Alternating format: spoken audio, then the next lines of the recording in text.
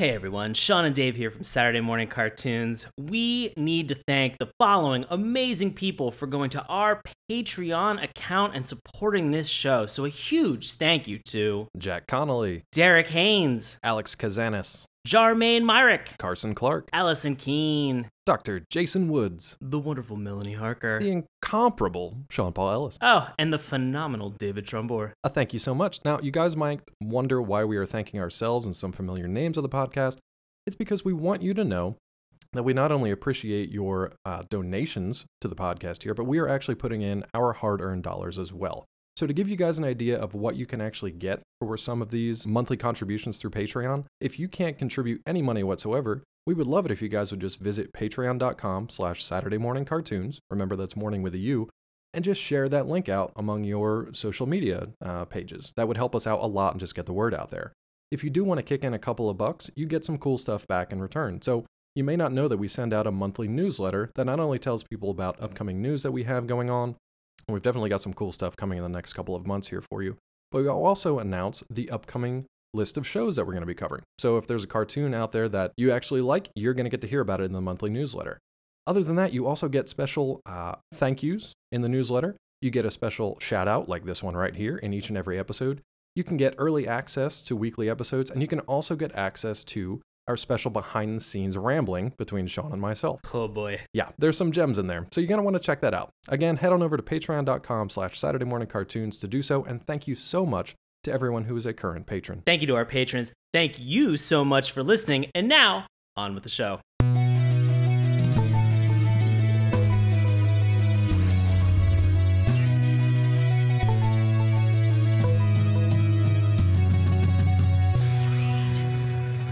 Hello and welcome to Saturday Morning Cartoons, the weekly podcast that revisits, reviews, and ridicules some of the world's weirdest animated series.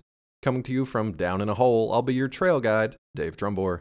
Joining me as always and arriving in his brand new Canyon Arrow, it's Sean Paul Ellis. How's it going there, bud? David, I'm doing well, buddy. How about yourself? I'm great, but you're going to have to speak up. You're like literally 12 feet in the air right now, and I can't quite hear you from up there. I'm falling at a rapidly accelerating pace, And so I'll be now down. You're down. Yep, you're here. Now I'm down. There we are. Okay, much better. Thanks so much for that. God. Woo! Maybe this wasn't a great idea to just head into this canyon without an actual guide, no map, no supplies, no nothing. I don't know that it was a good idea to start this podcast while I was in freefall. Yeah, but I mean, you're here now, so I guess that's good. It's surprising that doing this podcast in this canyon, and we still have Wi-Fi access, and we still have complete power. Yep. Electrical power, and the ability to do pretty much whatever we want. We've got an echo thing going on, but I think we're going to fix that in post, if we can. Can. Thank you. So we'll clean that up a little bit. Hopefully, it won't bother you guys too much. I gotta say though, I've got a 127 hours kind of thing going on here. I don't know if you can notice, but my right arm is firmly wedged in a crevasse, or a crevice, if you will. I mean, I guess we can continue with the podcast and it'll be fine. Well, maybe by the time we're done, somebody will come down and help me. Well, let me throw this out here. Please. I'm gonna give you a Saw-like option right now. Okay. The movie Saw-like option at this moment, where I can either cut off your arm, the one that's stuck, right? Correct. I can also cut off the other one. But I just want, just to clarify and make sure. Symmetry-wise, if you want to even it out, we might totally have to do you. Yeah. So we can cut off, from what I'm hearing, both of your arms. Right. Got it. Or I can have you watch Crash Canyon, a cartoon from Canada. I'd say tough choice, but that would be a lie. So you're gonna have to go ahead and just take off those arms. I noticed he didn't say anything about anesthetic or any of that. No, I'm just gonna give you a rag with a bunch of ether on it, and you can just huff it. Huff on it. That's preferable. It's probably to not watching that bad. this terrible cartoon. Jesus, Canada, I'm so upset with you right now, guys. What is wrong with you, Canada? If you don't remember, we're firmly entrenched in Canadian Cartoon Month. Last week we kicked things off with raccoons, which was enjoyable, not terrible. It was fine. This week, however, down in a hole. Down in a hole. What's the next line of that song? Feeling so small? Is that it? Is this as low as you can go? Something? Oh man, this is, guys. We are of course talking about this Canadian cartoon, Crash Canyon. Of course. And wow, what the Canada, I love everything about you, Mm-hmm. with the little asterisks as a caveat of your cartoons. What is going on, guys? What is this thing? This is a more recent one, too. It doesn't even have the benefit of being like, well, it was back in the 80s when everybody was coked up and nothing made sense. No, this is 2011. I don't want to steal Yeah. your thunder, so. No, but I mean, like, in 2011, things could still be coked up, but they could be cohesive and make sense in terms of their thought process. But this show seems to almost be completely devoid of any and all logic. Which is weird, knowing the Fuck. pedigree of like the people involved with it. So why don't you lay some history on them? Guys, Crash Canyon is a Canadian animated series that premiered on Teletoon in Canada in 2011 and was distributed globally by MTV. Joe Cohen, a Canadian living in Los Angeles while writing for The Simpsons, wanted to create an animated Canadian show with, quote, jokes only hosers would get. Canadian writer Tim Long of The Simpsons and Chuck Tatum of How I Met Your Mother also wrote scripts for the series. In 2013, Teletoon released a press statement saying, unfortunately, a third season of Crash Canyon is not in our plans at this time. The show ended March 3rd, 2013. Guys, that's probably the best... That's the best news that's ever come out of Canada. Was that March 3rd, 2013 press release? It's a That banner presser. day. Holy shit! I don't know how it got a second season. I don't know how it even got made. So we mentioned the name Joel Cohen. For any Cohen Brothers fans out there, this is not one of them. It's So not don't that worry. Cohen. Don't worry. have a conniption. Spelled differently, completely different person. So no worries about that. Fans of How I Met Your Mother. Shame what? on you.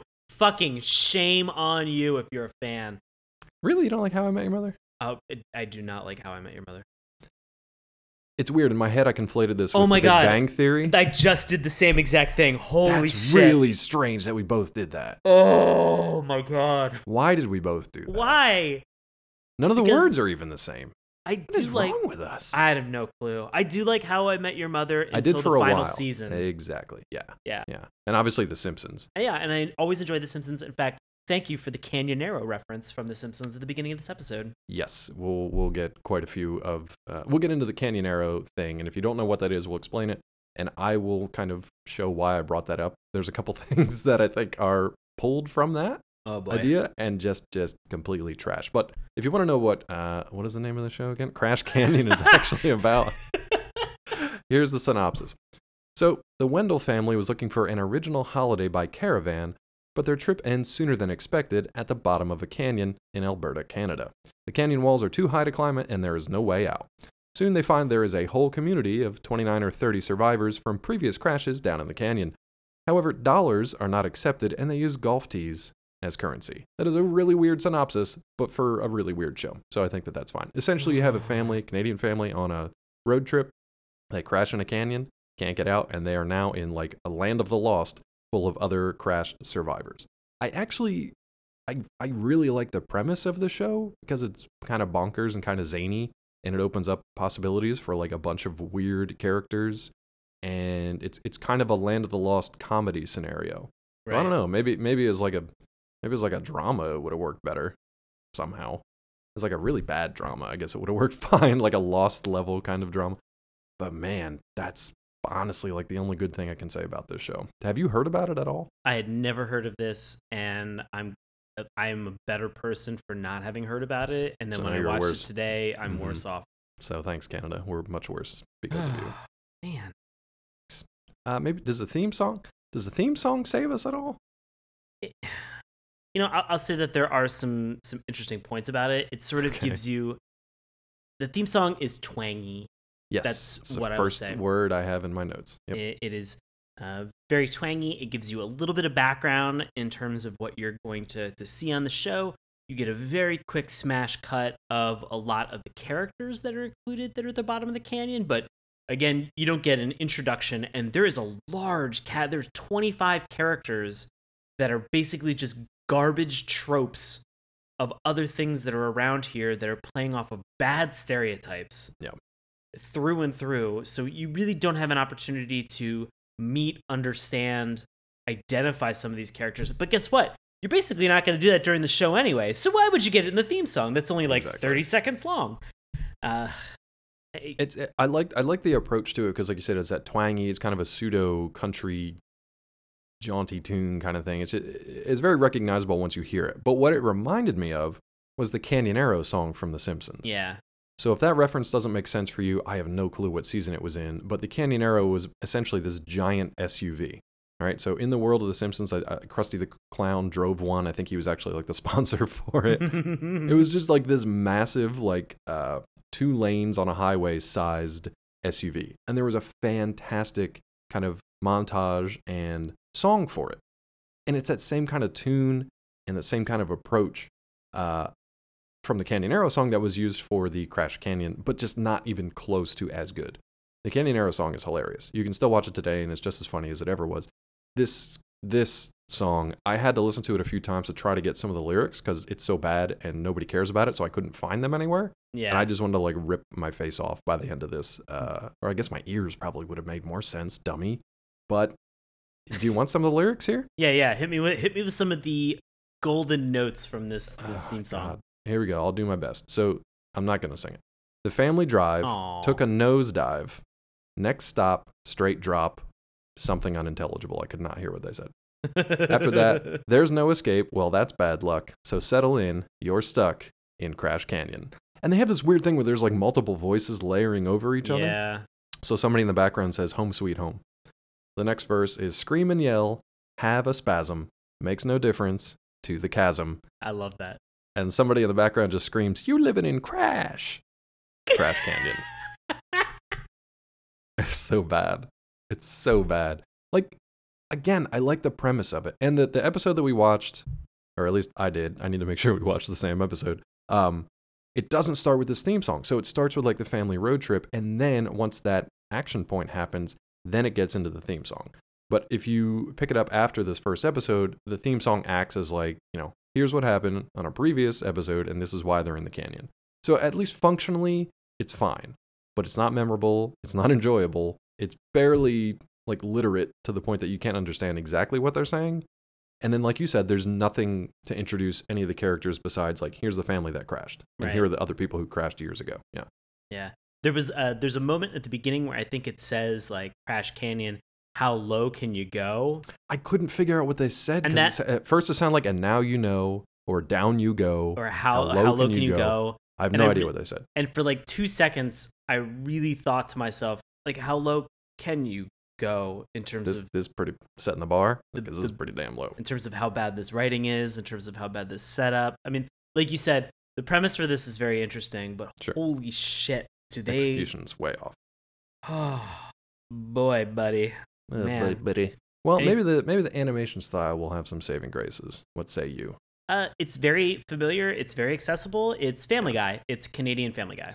And one of the main gripes throughout, like the YouTube comments, one of the YouTube comments says it's Family Guy meets 127 hours, which I like that comparison because as someone who has watched both and suffered through sometimes both, you have that like visceral experience. Like I don't want to be here anymore sometimes for either. Sometimes there's Family Guy stuff where, especially in the later seasons, where it's just like, I am done. Like I can't anymore.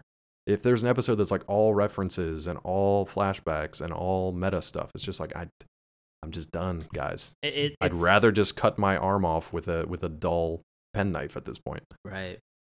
I'd rather just become James Franco.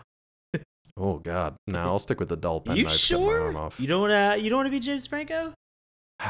I don't know. I guess Franco. In his world of being James Franco, he's fine. But for everyone else around him who has to like witness James Franco, he's not my favorite. I really want to see his documentary, his mockumentary of The Room. The Room looks great. But looks fantastic. Yeah. But his like his porn series where he plays 2 different characters, I don't think so. Oh, really?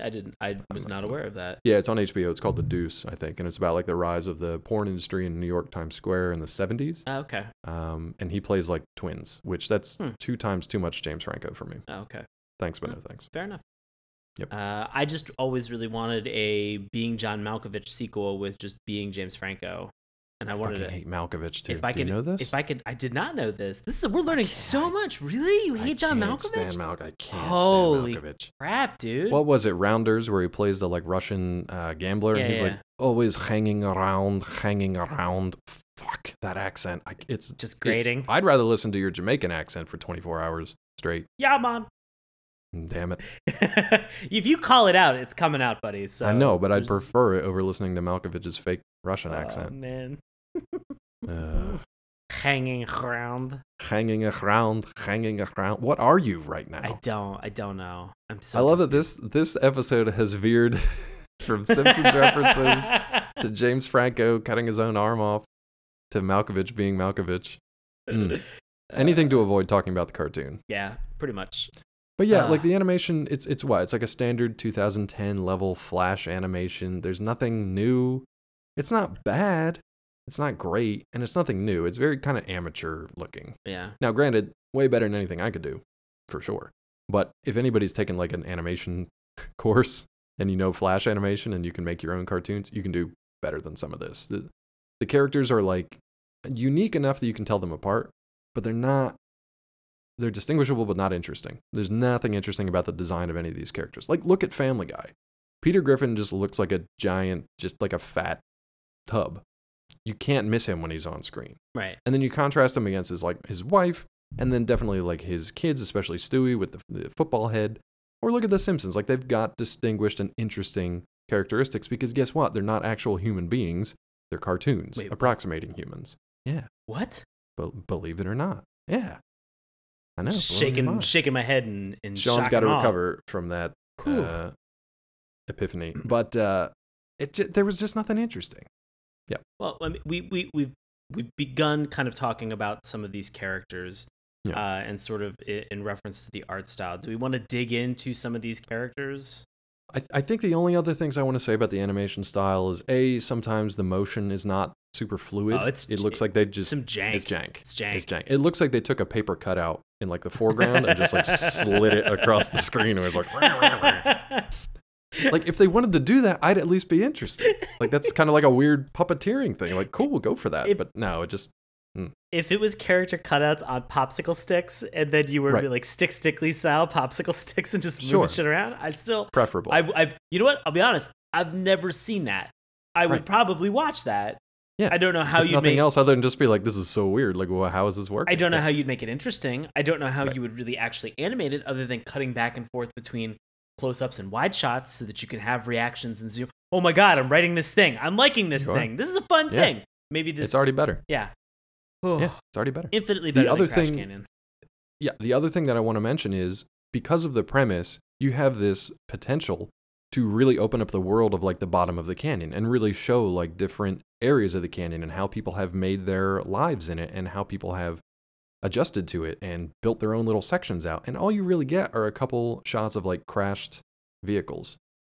And there's nothing else to the bottom of the canyon that looks like interesting. You don't get to see any real like waterways or any creatures that live there or any kind of like shading or shadowing or anything that makes the place look either scary, welcoming, desolate, terrifying. Nothing. You get no sense of like what it's like to live in the canyon, except I like the idea that they all the characters live in whatever vehicle they crashed in. Right. So if it's a plane, you've made the plane, whatever remains of it, you've made that into your house. If it's a coffee truck that happened to crash, you now live in a coffee truck or a mansion on a cliff. Right. Yeah. Well, it's also the fact that, I don't like the fact that this, like, as we've mentioned, the premise is fun and interesting, but anytime that this show could get boring or hits like a rough patch, they could just throw another character down into the fucking canyon and just be like, this is a new person with new thoughts and this is what they do and this is how they integrate.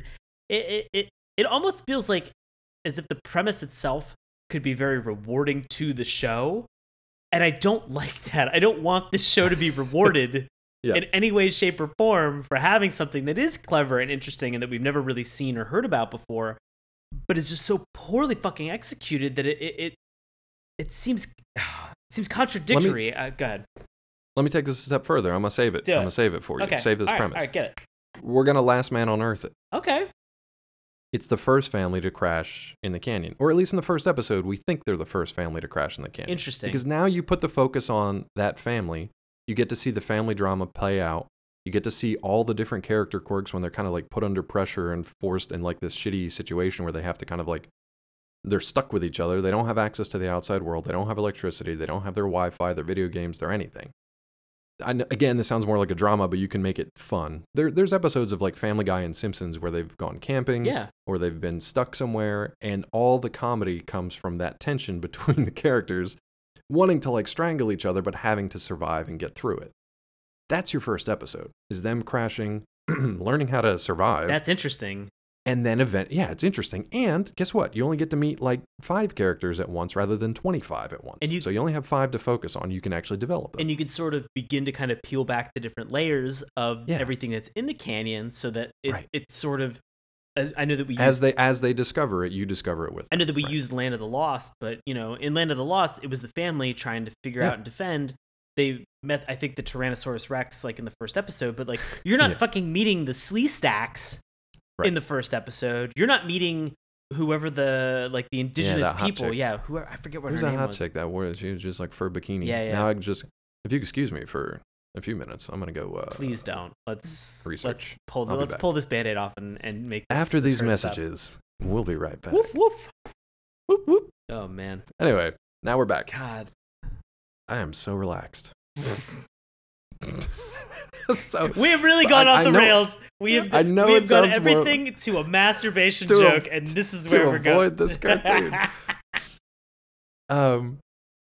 Again, it sounds more like a drama, but there is comedy to be found there, I think. And then guess what? Like, if you watch the first episode and you're with the family, maybe by the end of it you have a stinger where, turns out they're not the only ones there. There are other people who have been there before, or whatever.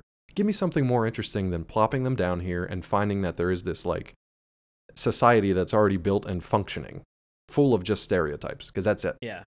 And I don't have anything else on that right now, so if you want to jump into the characters, we can do that. Yeah, sure. Well, I would say the one thing, because you mentioned this, and it could very easily segue into it, and the idea of being able to focus on the family and then sort of build this out, because the first person that they meet is a character that's in a spacesuit. And so can you imagine them having to understand and figure out, like, who are these people in these like spacesuits, and what is their deal? And instead, or that's your stinger at the end of the first episode. You're just like, the fuck? Exactly. Right. Especially when one's only 2 feet tall. Right. Yeah. Like, but they don't. They just kind of go balls to the wall with all of this, with the hope that anything that they throw at you will stick.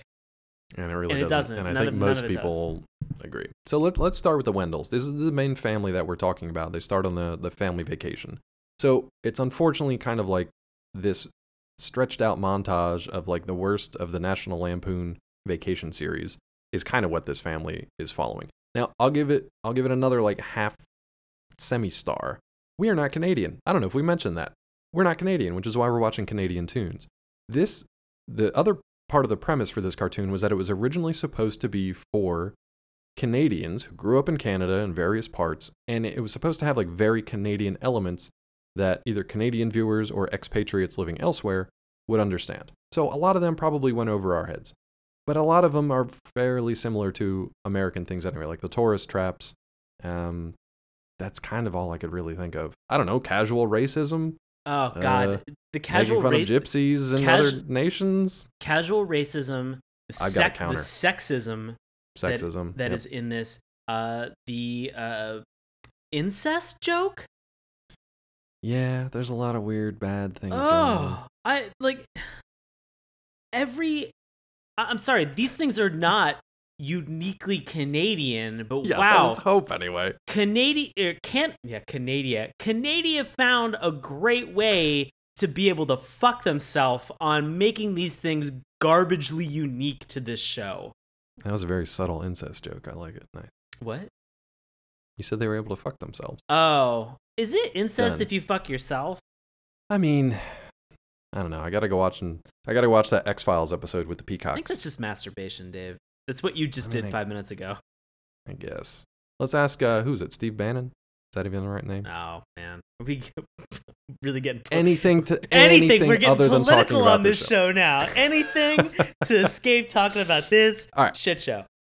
let's talk about the Wendells. White Okay. family, the White Wendells. We can call them that. Oof. The head of the family is Norm, and he's essentially just a nerdy engineer.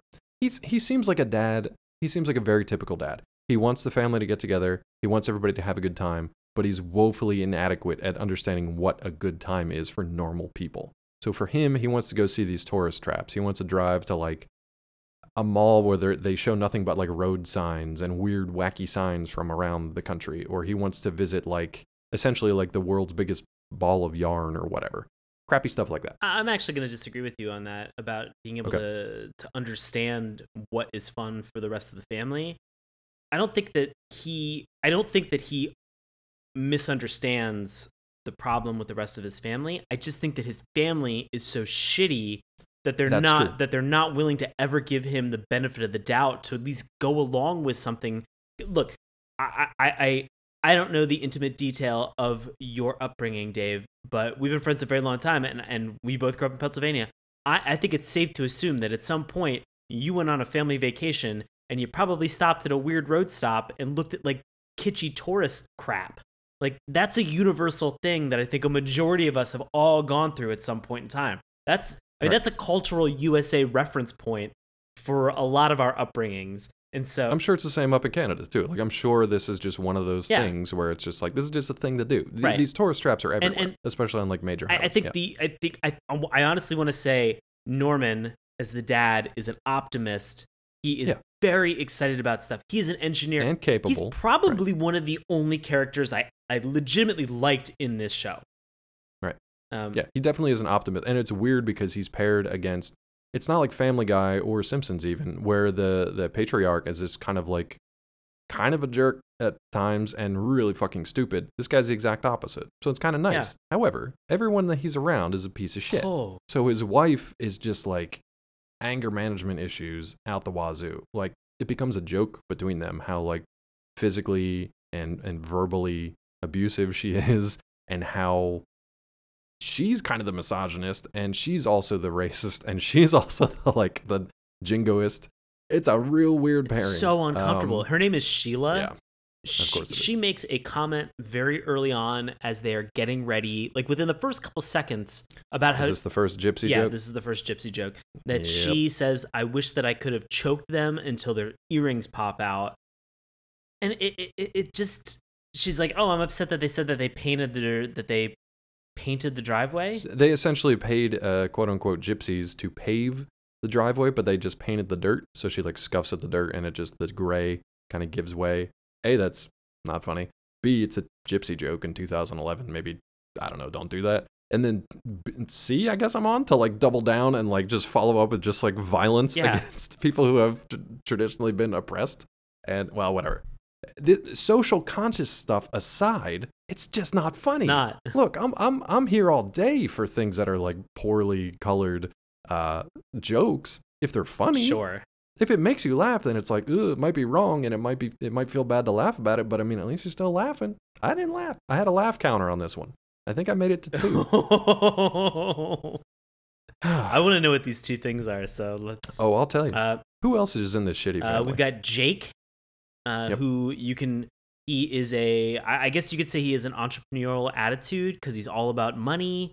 And so, it's such a hardship for him when he finds out in the canyon that they use golf tees like it's some Fallout 4 situation. Yeah, like bottle caps. Exactly. Instead of actually using money, because he's like, oh, but legal tender is so legal and so tender. He quickly like turns that around to his benefit, so he learns how to like scam people and use the currency anyway.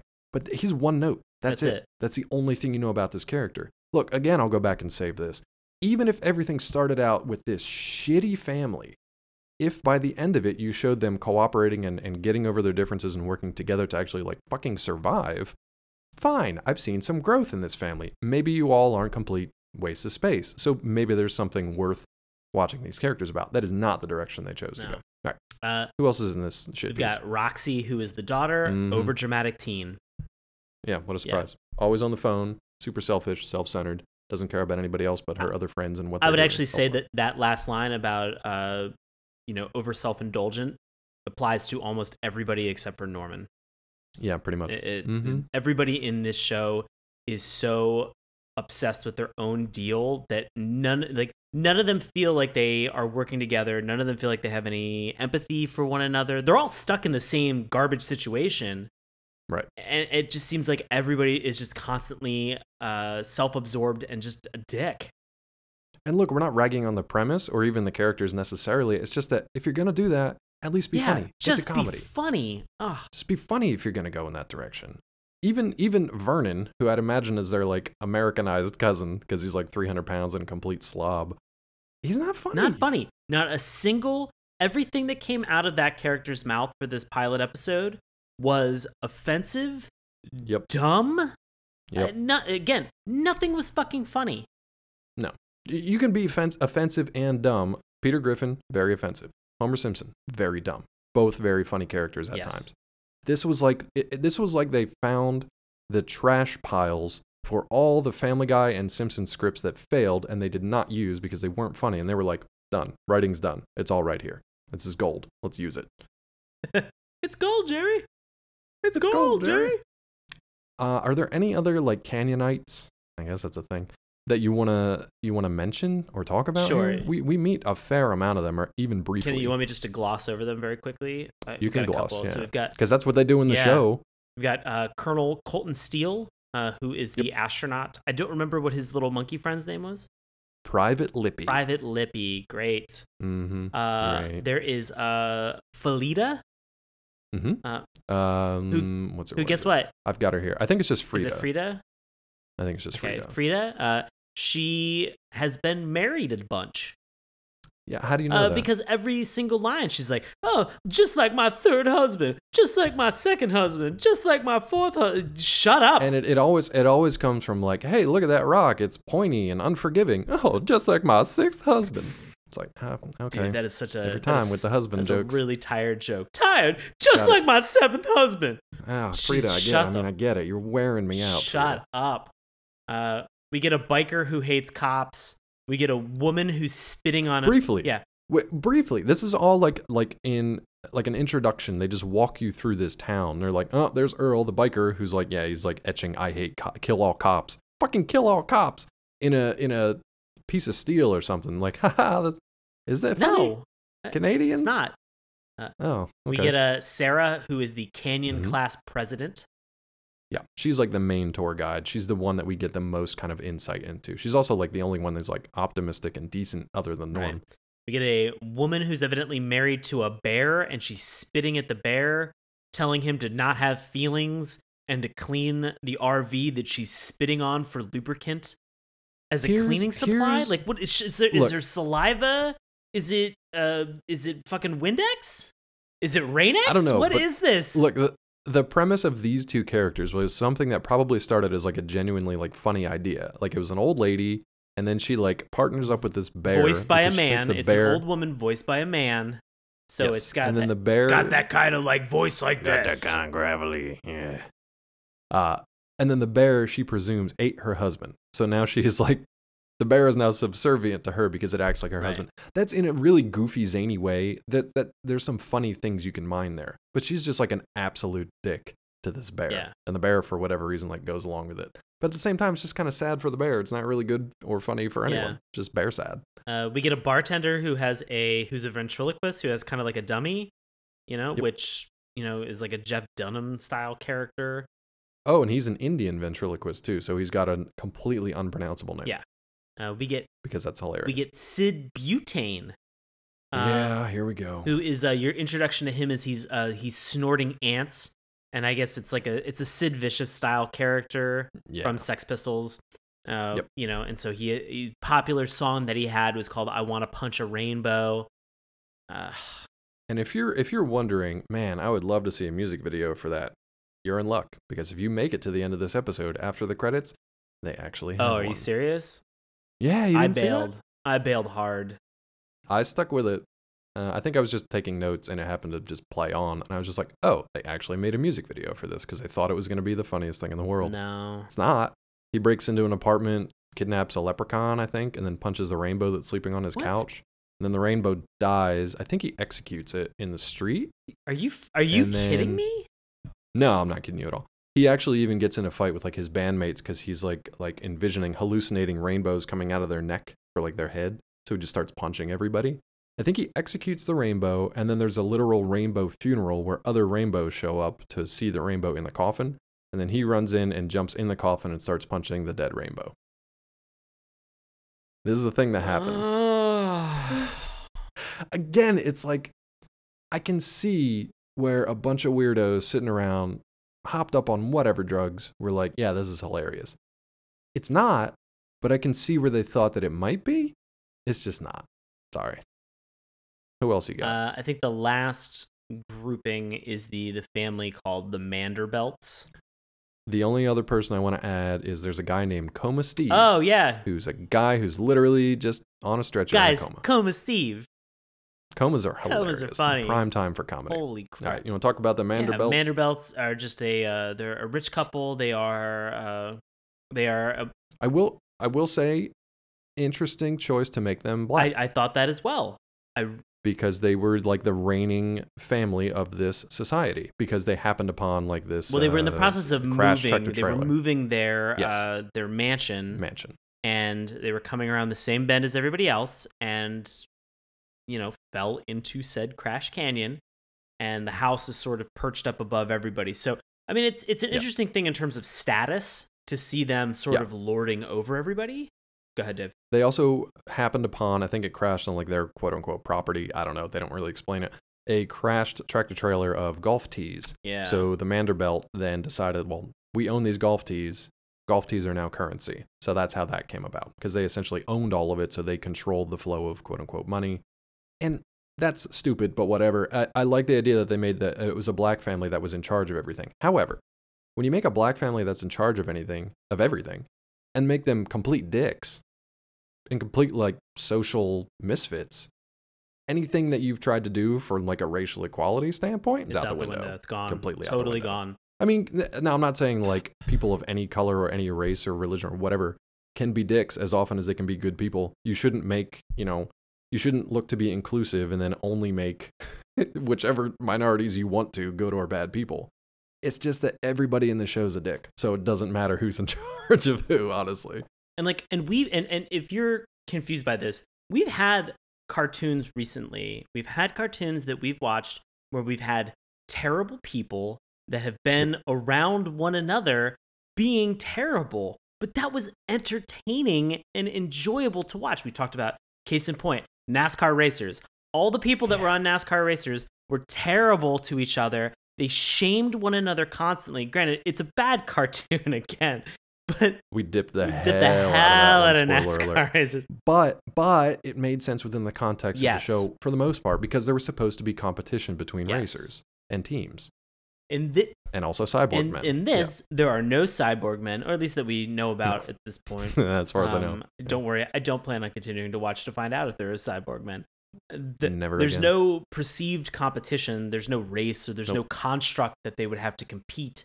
I'm sure that there's probably like some type of a Canyon Games episode that they have.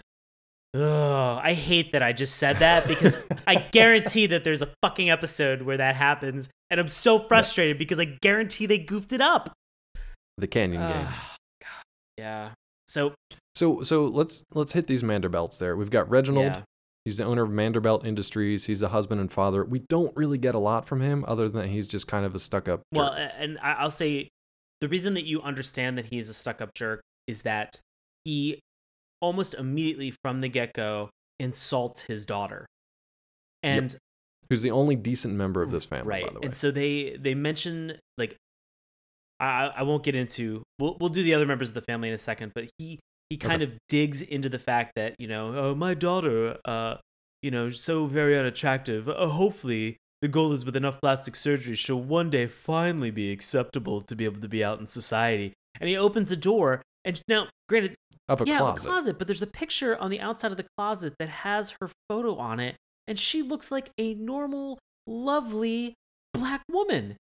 And then she reacts in a way that was actually, that I think it wasn't funny, but I was just like, oh, thank God somebody has a reaction on this show, where she's like, oh my God, you opened the door. Is it my birthday? And then he immediately just slams it, and you're just like, well, That was such a missed opportunity for anything at any point in time. It was both a rip of like a Harry Potter and a rip of Meg from Family Guy, but then they didn't do anything with it. Now, granted, later on in the show, she becomes like the only decent member of the family, so she actually does make friends with some of the other kids, and she's like a redeeming factor of this family. Sure.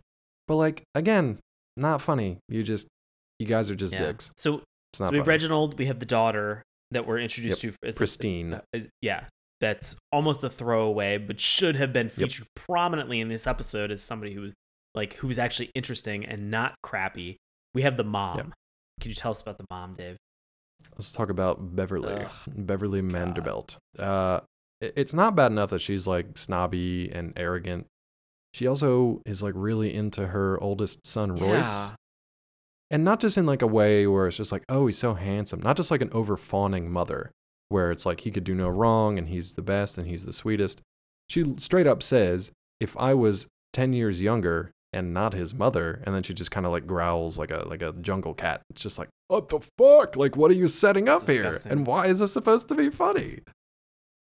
It's not. Yikes. Guess what? Surprise, surprise. It's not funny. Incest joke. But he is very handsome. Ugh, He's very Christ. handsome. Yeah. was not good. Let's talk about Bjorn. Well, what about Bjorn and Princess. Oh, you want to talk about the other kid? They had one other kid that is their youngest, Vaughn. Vaughn. He comes out for 2 seconds, makes a jerk comment, and then and this serves as a segue for Bjorn. Throws himself into their Swedish butler's crotch, who Like headbutts him, like launches his body Olympic style, just like swan dive, Canyon Game style, Canyon X Game style, into Bjorn's crotch, head first, bounces off after insulting the Norman and Sheila and his wife. Yeah, and there's no reaction, and nobody says anything, and that's it. You're just like, oh, kid just runs off. Yep. That was So yeah, we've got Bjorn, who never says anything. He's the like Norwegian servant for this family. That's all we get. And then there's Princess, who is a 2-legged cat, and the cat apparently has 2 like gilded kind of like false legs, like little peg legs, that were injured and broken in the crash from the Wendell family. So now if I know my comedy, it's having a disabled animal being repeatedly disabled from consequences of the people you're supposed to like in this show. That's hilarious. Oh, right? It wasn't the fault of us. It was gravity. Oh God! Stop Damn it! There's nothing funny No! yet. Like nothing's funny. I apologize to everyone out there who's still listening to this because we've yet to hit anything funny. But I think that's about it for the characters. So do you want to get into the joke counts? I've got some joke counts for you. Buddy. All right, I got a gypsy joke count. I got a count of 3. Oh, really? I had 2. What did you have for the other? I can't. I mean, I can't remember what the third one was. No, because I didn't write that down. So somewhere between 2 and 3 gypsy jokes, which is between 2 and 3 more than you need in any show ever. I've got one straight up minority joke that didn't count as like another joke, but now I can't remember what it is. Oh, anymore. I have one from Vernon, or from Vern. Yes. Where this is immediately after they crash, where he just goes, "Nice driving," like some kind of minority. Yes, you know the one I'm thinking of, and it's just like that was probably the one. Just die. Just general minority joke. That's not even specific enough to like be funny in any kind of way. Not that those are anymore. Just because they're so old. Like, look, if you were in the 70s or 80s or listening to like Andrew Dice Clay or listening to like George Carlin or somebody, like whatever, if you like that style and those are the jokes that you want to hear, yeah, you probably laugh. Somebody called for the by Dice Man. Hey, hickory dickory dock. The Dice Man coming. But funny 30 years ago or 40 years ago in some cases. Not anymore in 2011. Sorry, Vernon. I've got at least 1 disability joke. I've got 4 jokes for various nationalities. I've got 3 flashback jokes, none of which were funny. Some people like the German Shepherd one. Thought it was pretty stupid. I got 1 religious joke, and I've got 2 times that I laughed. 2 times that I laughed. What were the 2 times? So within the context of the show, the first time I laughed was when they mentioned Cannonball Harris. I actually thought that was kind of funny. It's a real dark humor, but it's funny. And the second one was do you remember for the, Cannonball Harris what it had on his like little stone that was next to him? I can't It said remember. like it said husband, father, and projectile. And projectile. Yeah, like That that was was funny. funny. It was like really super morbid, which we'll talk about in a second, but it was Yeah. funny. The other time I laughed purely out of spite is when the drill, which we'll talk about, destroyed Roxy's cell phone at the end of the day. Yeah. Like everybody, she landed and everything was fine, but the phone got destroyed by the drill. I was just like, ha! Serves you right. I hope you all rot in the bottom of this canyon. So it was a spite laugh. So technically 1.5 laughs, I guess. So I wanted to. You mentioned about sort of the cut to humor and nature of this show. The so flashbacks. Yeah. So this is a very common practice, and if you guys have ever watched any Family Guy after episode, you know exactly what we're talking about when we say cut to. It's where they tee up a joke, then they go and they show you exactly what the joke is, and that maybe the punchline goes on for like another beat. Super or something unexpected. Super simple setup to kind of knock everything down, especially because what they do is they tell you the funny thing that they're about to show you. And so in your brain, you're just like, oh, that's an interesting thing that I've never seen. And then you see it, which is rewarding to you as a viewer because they've baby birded you at that point. Like they've spoon fed you all that you can get. Or they'll set it up in a way that in your head you see it happening one way, and then if they're really clever about it, they'll flip it, twist it. And so they'll either know exactly what you're thinking, and then they reverse it in some way, which they do with the German Shepherd joke here. And it was like, okay, but not really funny. They flip it that way. And Family Guy was good at it for a few seasons. And then after that, it's just got hackneyed and just I will say this for anybody who's out there, because we're trying to talk about anything else other than Crash Canyon tonight. If you're looking for a show where you're just like, hey, I like the same humor from Family Guy, but I don't like all the cut-tos, just go watch American Dad. American Dad, which this has a lot in common. So American Dad does a great job of like not teeing up those things, because what they do is an anti-joke. They will tee up something, and then they make all those characters sit in that awkward comment and stew. Now that isn't to say that it's always the case, but I'd say almost 9 times out of 10, they do not cut away, which is super rewarding because it gets very awkward. So I wanted to point out some of the cut to jokes that they had in here because there was something that was the one thing that I think in this whole show, other than the Cannonball Harris thing that made me laugh, was in one of these cut tos. And it's not the one you think. So the first cut to that we had was a joke about gravity. As we mentioned, they fell, their license plate splinters off. It injures Princess, this cat, disabling and all. Shatters her wooden legs. Disabling a disabled cat already. Hilarious. And so we've got Norman, who makes a comment saying, well, I've had bouts with gravity before, where he's outside of a Don and Cherries, which looks just like a Ben and Jerry's ice cream, and he has like a double scooped cone of ice cream, and then it just falls on his shirt, and he just goes, "Oh, my shirt!" And then, as we've mentioned with the twist, they have the sign from above it, which is like a big ice cream cone, falls on him, and he goes, "Oh, my spleen!" And you're like, okay. It's like good effort. All right, at least the key thing about some of this times is that, we've mentioned this before in the show, comedy really comes in threes. So if you're going to do, my shirt, my spleen, like throw in one more thing to try to establish that pattern. Also, nobody knows what a spleen, nobody knows what your spleen. It's another word that, like, Jerry Lewis, R.I.P., like, it's one of those things where it's like spleen used to be a funny word because A, nobody knew what it was, B, nobody ever said it, and C, it just sounds funny. That's fine. But that was like when you're like a little kid and you hear it for the first time. It's probably the only time you're going to laugh at the word spleen. Unless somebody really clever comes up with a way to like make it funny again. Crash Canyon? Not it. Nope. So I'm looking for the was the second one German Shepherds? Because the third one was the kid with the ear. Oh, no, it wasn't. Oh, that's the one that I had. Oh, no. There's one in between 2 and 3, which is the one that made me laugh. Okay, cool. So we have the second one where it's about Sheila and her anger management problems, talking about how she was so mean one time that she bit a German Shepherd, which shows a German Shepherd in front of.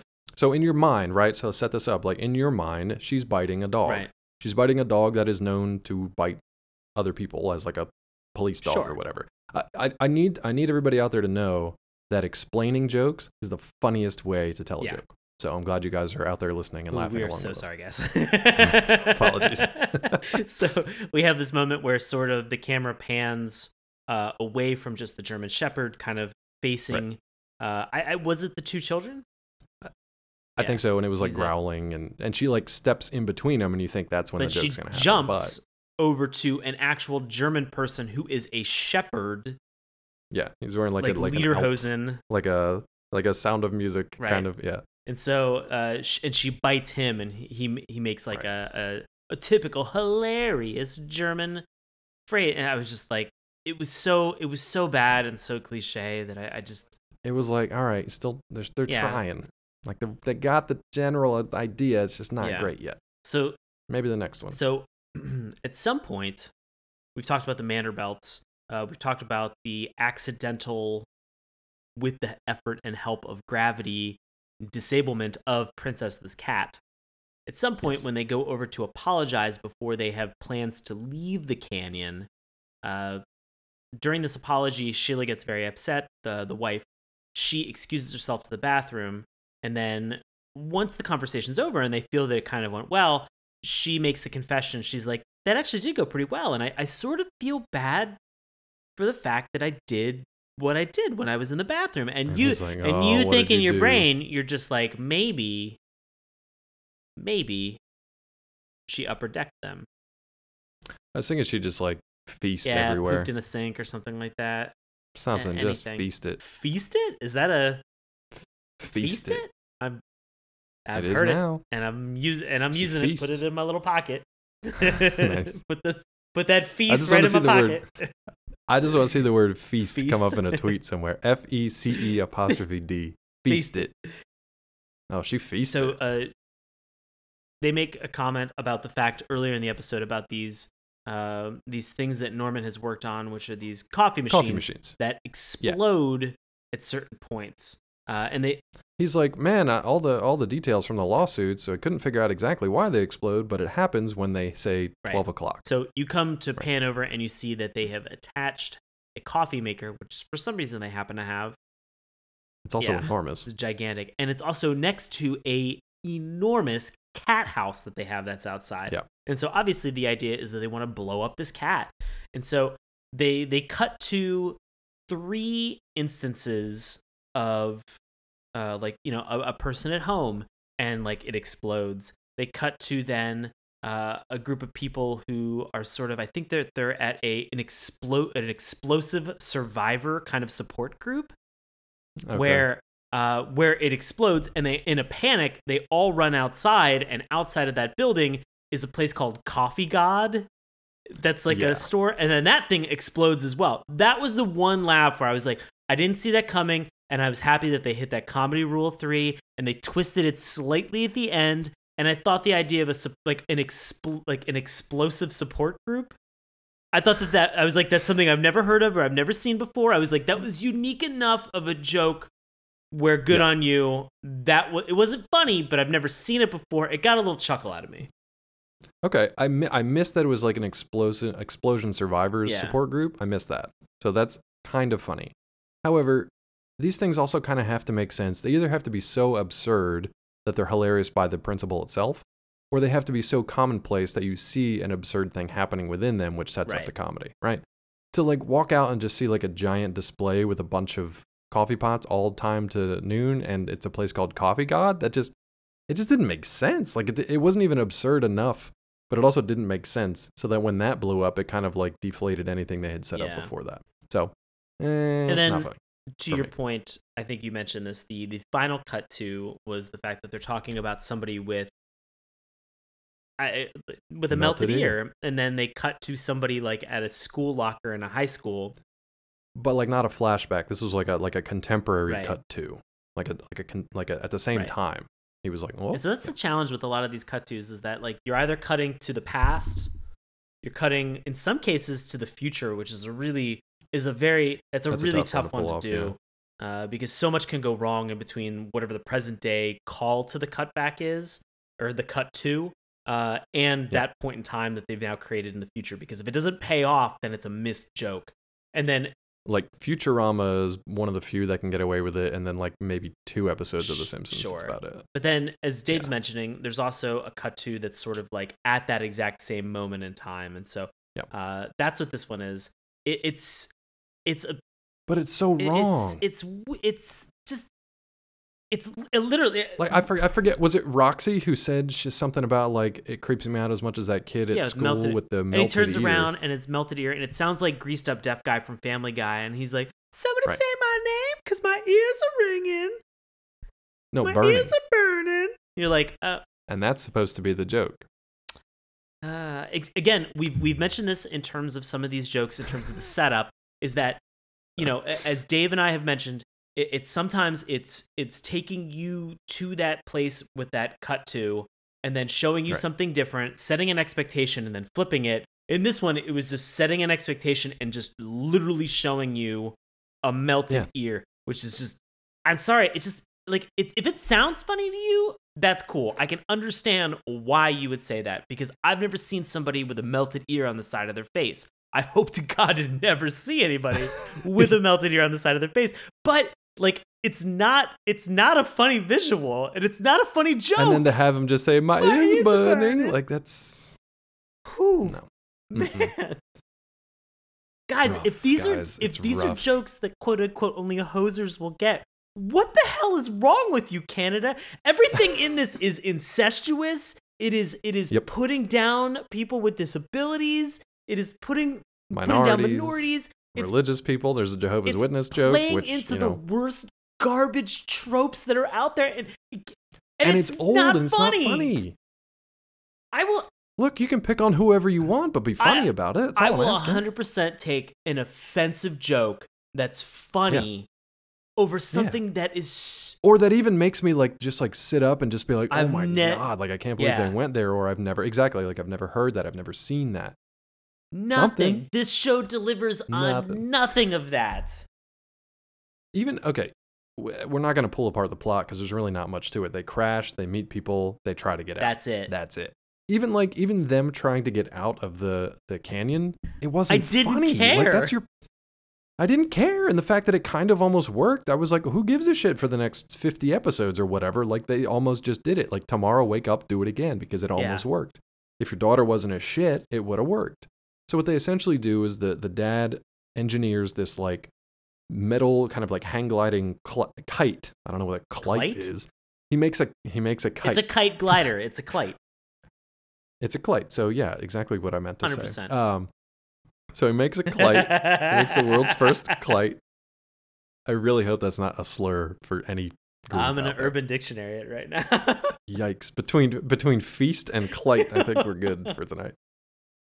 So he makes this kite, and it's attached to an electric drill. And the electric drill is powered by the solar panels that are like on the kite, I guess. I don't exactly know how it worked, but whatever. So they fly this kite up to the canyon wall as far as it can go, as much cord length as they have, where the drill drills itself in to the wall. And then they're able to climb up this cord or this rope, fly the kite, and do it all again. And it's stupid as fuck, because like a cordless drill or a handheld drill is obviously not going to be able to like support your weight. But whatever, who cares? It's a cartoon. What's hilarious is that, and by hilarious I mean not at all, is that it actually works. It's the only reason that this thing fails is because the daughter Roxy is too impetuous and too impatient. She tries to do it herself without her dad's guidance. Too self-absorbed in her own emails, text messages, and high school bullshit. Well, and that's the thing. Because she gets up to the first ridge and it actually works. And you're looking and you're like, well, okay, they're going to get out of the canyon and the show's over. Like, there's nothing else that could go on. Good. So obviously, you know that's not going to happen. Right, exactly.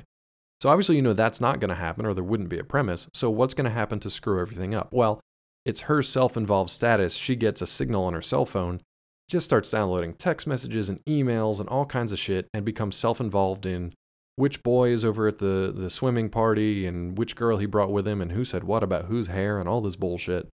It's like, you can make that funny in a character, or you can do what this show did and just make you hate that character even more. And then you have all these kind of like non sequiturs and things that don't even add up within the rules that you've set up for the show. So like, she eventually, the ridge crumbles beneath her and she falls, presumably to her death. At the same time, as we're watching her fall, We're watching her younger brother selling tickets and t-shirts and paraphernalia to people for golf tees to basically watch her try to climb or watch her die, his own sister. Again, not funny, but at least we're getting to see, we get a reminder that this kid loves money and will do anything to get money. So that's fun, I guess. Now, at the same time, what are the parents doing? The parents, as we mentioned, Sheila had strapped that bomb to the side of Princess's cat house. Of course. They make reference that as they're trying to defuse the coffee machine from exploding, that they've got a red and a blue wire, and that if they pull the blue wire, they're in trouble. If they pull the red wire, they're saved. Princess the cat comes up with its little feline mouth, pulls the blue wire. Whole cat house inside of the cliff evidently explodes, but it sends... Yeah, it made zero sense about the location of this thing. You still are very uncertain about where everybody is in terms of their geography, so go ahead. A real quick thing at this point, since the cat's legs, again, fake legs, had been broken, Norm actually affixes wheels to them, so the cat is now able to move around more easily. So everybody's like cool with that, and they're like, oh, thanks, Norm, maybe we can get along just fine here. So the cat's mobile again. But then it literally explodes. Like they animate the cat in like an X-ray version of it with all its bones and an explosion star around it. So I'm like, that cat is fucking dead. Because this thing detonates right next to everybody. So like, everybody should be dead, but at least that cat should be crispy. Guess what? Surprise, surprise. Cat's not crispy. Everybody is thrown up into the air. You see the daughter who's falling is suddenly greeted by the fact that her parents are now in free fall next to her. Everybody down below in the canyon is watching all of this commotion and action take place, evidently with a bet on what's going to happen. Well, yeah, because the shitty little kid has been taking like a lottery, like a Deadpool. Like at what point is she going to fall to her death? And whoever has that time, you win the pot. And so nice you think to yourself, oh no, they're going to hit like a tree branch, or they're going to, like, somebody's going to swoop. Yeah, get snagged on something or land on a trampoline. Maybe the glider will come back and grab them and save them, or... It's a Klite. I'm very sorry. The Klite will come and we'll pick them up. And so this will be something that you're just like, wow, they end up landing safely, and they're just like, we have some challenges, but we're still a family, and we're in this situation, and let's make the best of it. No, they in cartoon style, in like Looney Tunes style comedy, they in like Wile E. Coyote fall down face first and smash into the bottom of this canyon. Just nobody's dead. Nobody's dead. Everybody's fine. Now, granted, when every single vehicle has hit this canyon floor, they've crumpled into disrepair and disuse. Like they're beyond moving from that point. But the human body, surprisingly resilient. Totally fine. Even the cat actually lands on like Vernon, who's trying to get a too small shirt on at some point, and the cat's fine too. Which that I'm happy for at least. But it's like there were so many other things you could have done. There's so much shit in the floor of this canyon. They could have landed on an awning. Quicksand. They could have landed on a fat person. They could have landed in the water. Like there's humor to be there too, right? If they land on a fat person, or if they land on like a I don't know, a fucking giant toadstool that somebody's growing in a garden. I don't care. Anything other than just smashing into the ground and being totally perfectly fine with no explanation, or even a joke. Even a joke, like put something in there, like, I don't know, the floor of the canyon's made of rubber. Doesn't make any fucking sense, but make a joke out of it at least. I'm very upset. No, I understand. I am too. I'm almost at the point where I don't have words. It's, I don't know. And then this whole thing kind of ends flat, no pun intended. And then it literally ends with a music video for I Want to Punch a Rainbow. So it's just like, if you didn't hate everything enough, here's more things to hate. I want to leave you guys with one line that was kind of rough to hear. And this is from Norm, the supposed good guy of this series. Okay. One line that was kind of rough to hear given the last few weeks. He says, because his wife's very violent, and then she wants to go beat up the Manderbelts, essentially. And he says, violence never solves anything, except wars, boxing matches, and peaceful protests. I was just like, fuck yourself from the future, Canadian cartoon. God damn it. I heard that line, and I shook my head because it was disgusting. And it's still not funny. None of this was funny. Like, at what point was that funny? What? Like, I don't know. There's humor. There's somewhere, I'm sure, but it's just not. It's what not protests? This is anti-humor. What protests happened in 2011 to 2013 where they thought, or 2010, I guess, when this was being written? What protests were solved in a violent manner up in Canada where this was like a joke? And it's also, it never feels like it's a fucking joke. No, it never feels like a joke. I don't know. I try. I mean, week to week, I try to find something redeemable about this. I like the premise. I think we fixed it. It turns into a completely different show, but I think we fixed that. I like that they made a black family in charge of everything, but they screwed that up by making them complete dicks. That's literally all I got. I would have loved if they could have removed and if they could have if they could have killed off the Vern character. I thought that he they even teased that, and they're upset that he's still alive. The subtle racism, the fact that like he thinks it's funny to steal ether out of the EMS that's there, and then huff it. We didn't, it's and then drive his like little scooter into a rock. We didn't even get to meet some of the most reprehensible people. The two people who were in charge of like running the ambulance and stuff. Apparently, they're like some of the worst characters on the show.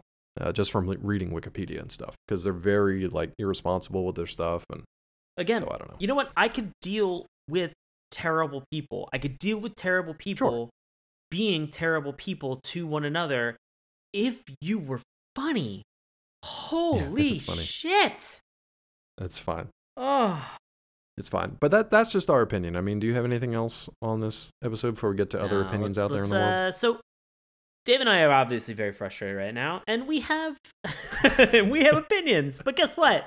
Internet, you guys have other opinions, and so we are gonna get into our love it or hate it segment right now. And so I'm gonna handle this first one for us. So, man, surprisingly enough, well, we like to go on IMDb and we like to search for your 10-star as well as also your 1-star ratings. Surprise, surprise! There are a couple 10-star ratings for this show. What is wrong with you?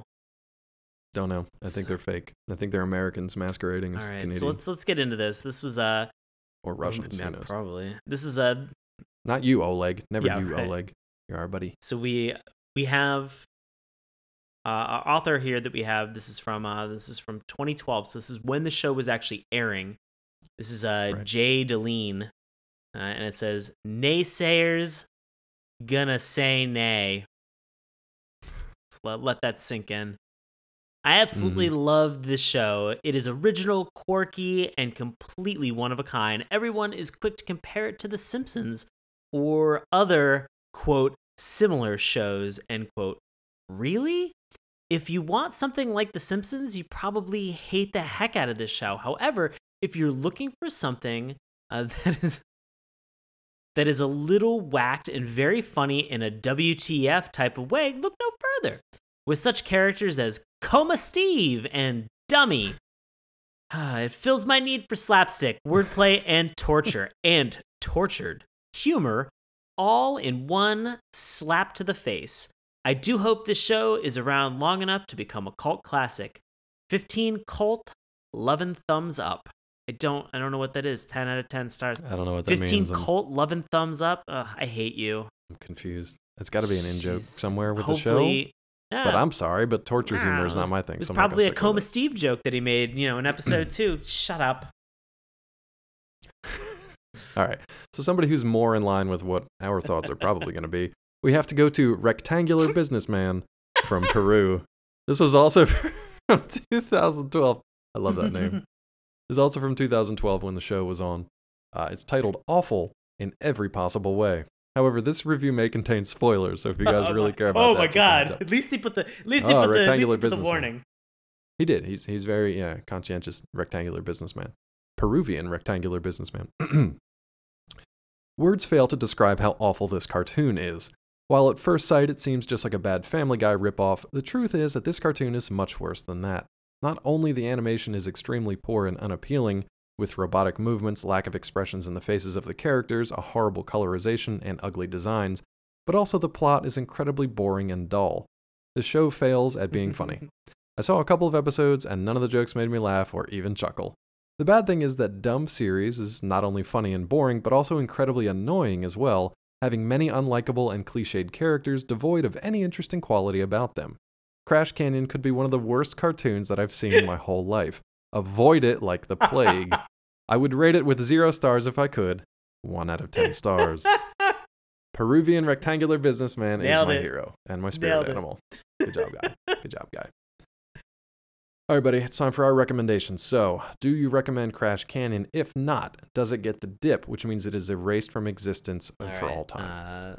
And as a reminder, we need to get a majority in order to actually have the dip be applicable for this. Yeah, so if it's a split decision, It doesn't get dip. I'm not going to recommend this show at all. This was... We've talked about this again. Interesting plot and setup for this. Terrible execution. Jokes are not funny. They don't seem original.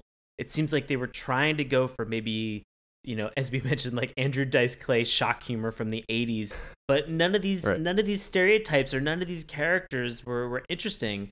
And I think it's really hard because at some point you want to like some of these characters. Like you want to, in any show, I'm not saying in Crash Canyon, I'm saying if you're watching something, you want to have empathy for a character. At some point, you want to attach yourself to that person so you have somebody to root for. Somebody. One person. And this is what's hard, is that I found myself attaching somewhat to Norman and him being a lovable character, but he is surrounded by 25 other garbage individuals in this canyon, including his family, and they all are so unbelievably self-absorbed and self-centered in terms of what they're doing. And trust me, look, I'm a selfish human being. I have no problem saying that. Sure. I think that being selfish sometimes is very, very helpful to an individual, and healthy. But these people in this cartoon, nothing ingratiates them to the viewer in any way, shape, or form. And that's a hard realization to have, that Norman has to carry this show. And I think it's unfair. I do not recommend this, and I also give this the dip. Ooh, this sucker's about to get dipped. How you feeling? I don't recommend it. It's probably, I said this a couple weeks ago, I did not think I'd be saying this again. This is the hardest I've ever wanted to dip a show so far. This is like, NASCAR Racers was just like stupid and poorly executed. Definitely dip worthy. This is dip worthy in like an aggressive way, like an assertive way. Like it went out of its way to just be like, someday someone's going to erase this from history, and we want to earn it. So congratulations, you've earned this. Canadian listeners, if this is one of your if you liked it or think we're being too harsh on it, tell us an episode to watch. Tell us something that's worthwhile about this, and maybe we'll check it out again. Probably not, but we're toying with the idea of giving you guys kind of a golden ticket to bring something back from the dip zone. Yeah, John. In terms of bringing things back to the dip zone, if you are in Canada and you're listening to this and you worked on this show, and this was something where you thought to yourself, man, I loved working on this show. I wrote some of these jokes that you don't find funny. Come on this show and chat with us about this, because we want to understand your intent, your process, and how you put this together to create such a terrible steaming pile. What a welcoming introduction we'll be or polite. We'll be polite. But if they've listened to this episode, I think that they understand. They've made it this far, yeah. But it's like, look, if you want to come on and just explain like the Canadian only jokes, great, we'd love it. Because there's probably something there that it's like, okay, cool, I didn't know that, and I can see how that would be funny to people who are familiar with that. However, when it's a show made for humans, and even like a human level of comedy is not reached, or even a human level of just like execution throughout the plot, like, I don't know, maybe don't introduce interesting characters and then never fucking show them again for the rest of the show. Like, simple stuff, guys. Simple stuff. Inconceivable. So yeah, open invitation for you to just get grilled on an upcoming episode of the show. We'll be polite. We'll let you. Yeah, totally. We will listen. We will listen to you. Look, I'll say this in closing before we get to our wrap up here. We have yet to make a cartoon that actually made it on the air. So guess what, guys? Congratulations. You had an idea. You executed it. I think it's shite, but the fact that you did it is awesome. Impressive, and it's something that we aspire to. And honestly, and this is kind of a backhanded compliment, but like, you need things like this in order to be able to measure the success and the quality of other shows. So That's it. That's all I got for Crash Canyon. Never want to watch it again. This has been Dipped. All right, buddy. What do you got going on the next couple of weeks? Guys, as always, I do live improv comedy in Washington, D.C. with a group that is called Nox. That's NOX exclamation point. You can check out tickets, times, and shows witdc.org. And I'm always on the grams and the chirps at Sean Paul Ellis. Fantastic. Is this still, are you still got your improv fest going on? Or did I just screw that? It will, when we will have released this, it will have just ended. Oh, sorry guys, you missed it. Yeah. Sign up for next year. There will be District Improv 6 coming out next year. 2018. 2018. Sunday. Also Thursday, Friday, Saturday. That's accurate. Yes, thank you. As for me, you can find me on Twitter at DrClawMD. You can also check my work out on Collider.com, Nerdist.com, and DaveTrumbore.com. If you want to find out more about this particular show right here, we'd love it if you head on over to our Patreon page, patreon.com/Saturday Morning Cartoons. Remember, it's morning with a U. You can also find us on Twitter at MorningTunes. Take a look at our website, SaturdayMorningCartoons.com. Check out Sean's handiwork on our Instagram page. Keep the conversation going on Facebook and listen to our free audio podcast each and every week through YouTube, iTunes, Stitcher, and Google Play. If you're Canadian or you're just mad about it, drop us an email, SaturdayMorningCartoons@gmail.com. Guess what? Next time on Saturday Morning Cartoons, more effing Canadian stuff. It's going to be great. Man, I hope it's going to be great. I almost want to close out this episode by saying, giving a shout out to my buddy up in Canada, Pete DeCourcy, because as I was watching this tonight, I had to message him and just be like, "Did you ever watch the cartoon Crash Canyon? It's a Canadian cartoon, 2011 to 2013. Yeah. Ring a bell?" I've not gotten a text message back from Pete. So Pete, defend yourself, buddy. Yeah. Follow up next week. See if we hear back from Pete or if he's just going to hide his face in poutine and shame. Could be the adventures of Pete and Pete. No, we can't. We need two Petes. We need two Petes. We'll find another Pete. Canadian Pete. Nice. Canadian Pete and American Pete. That'd be fun. Oh, that'd be a fun team up.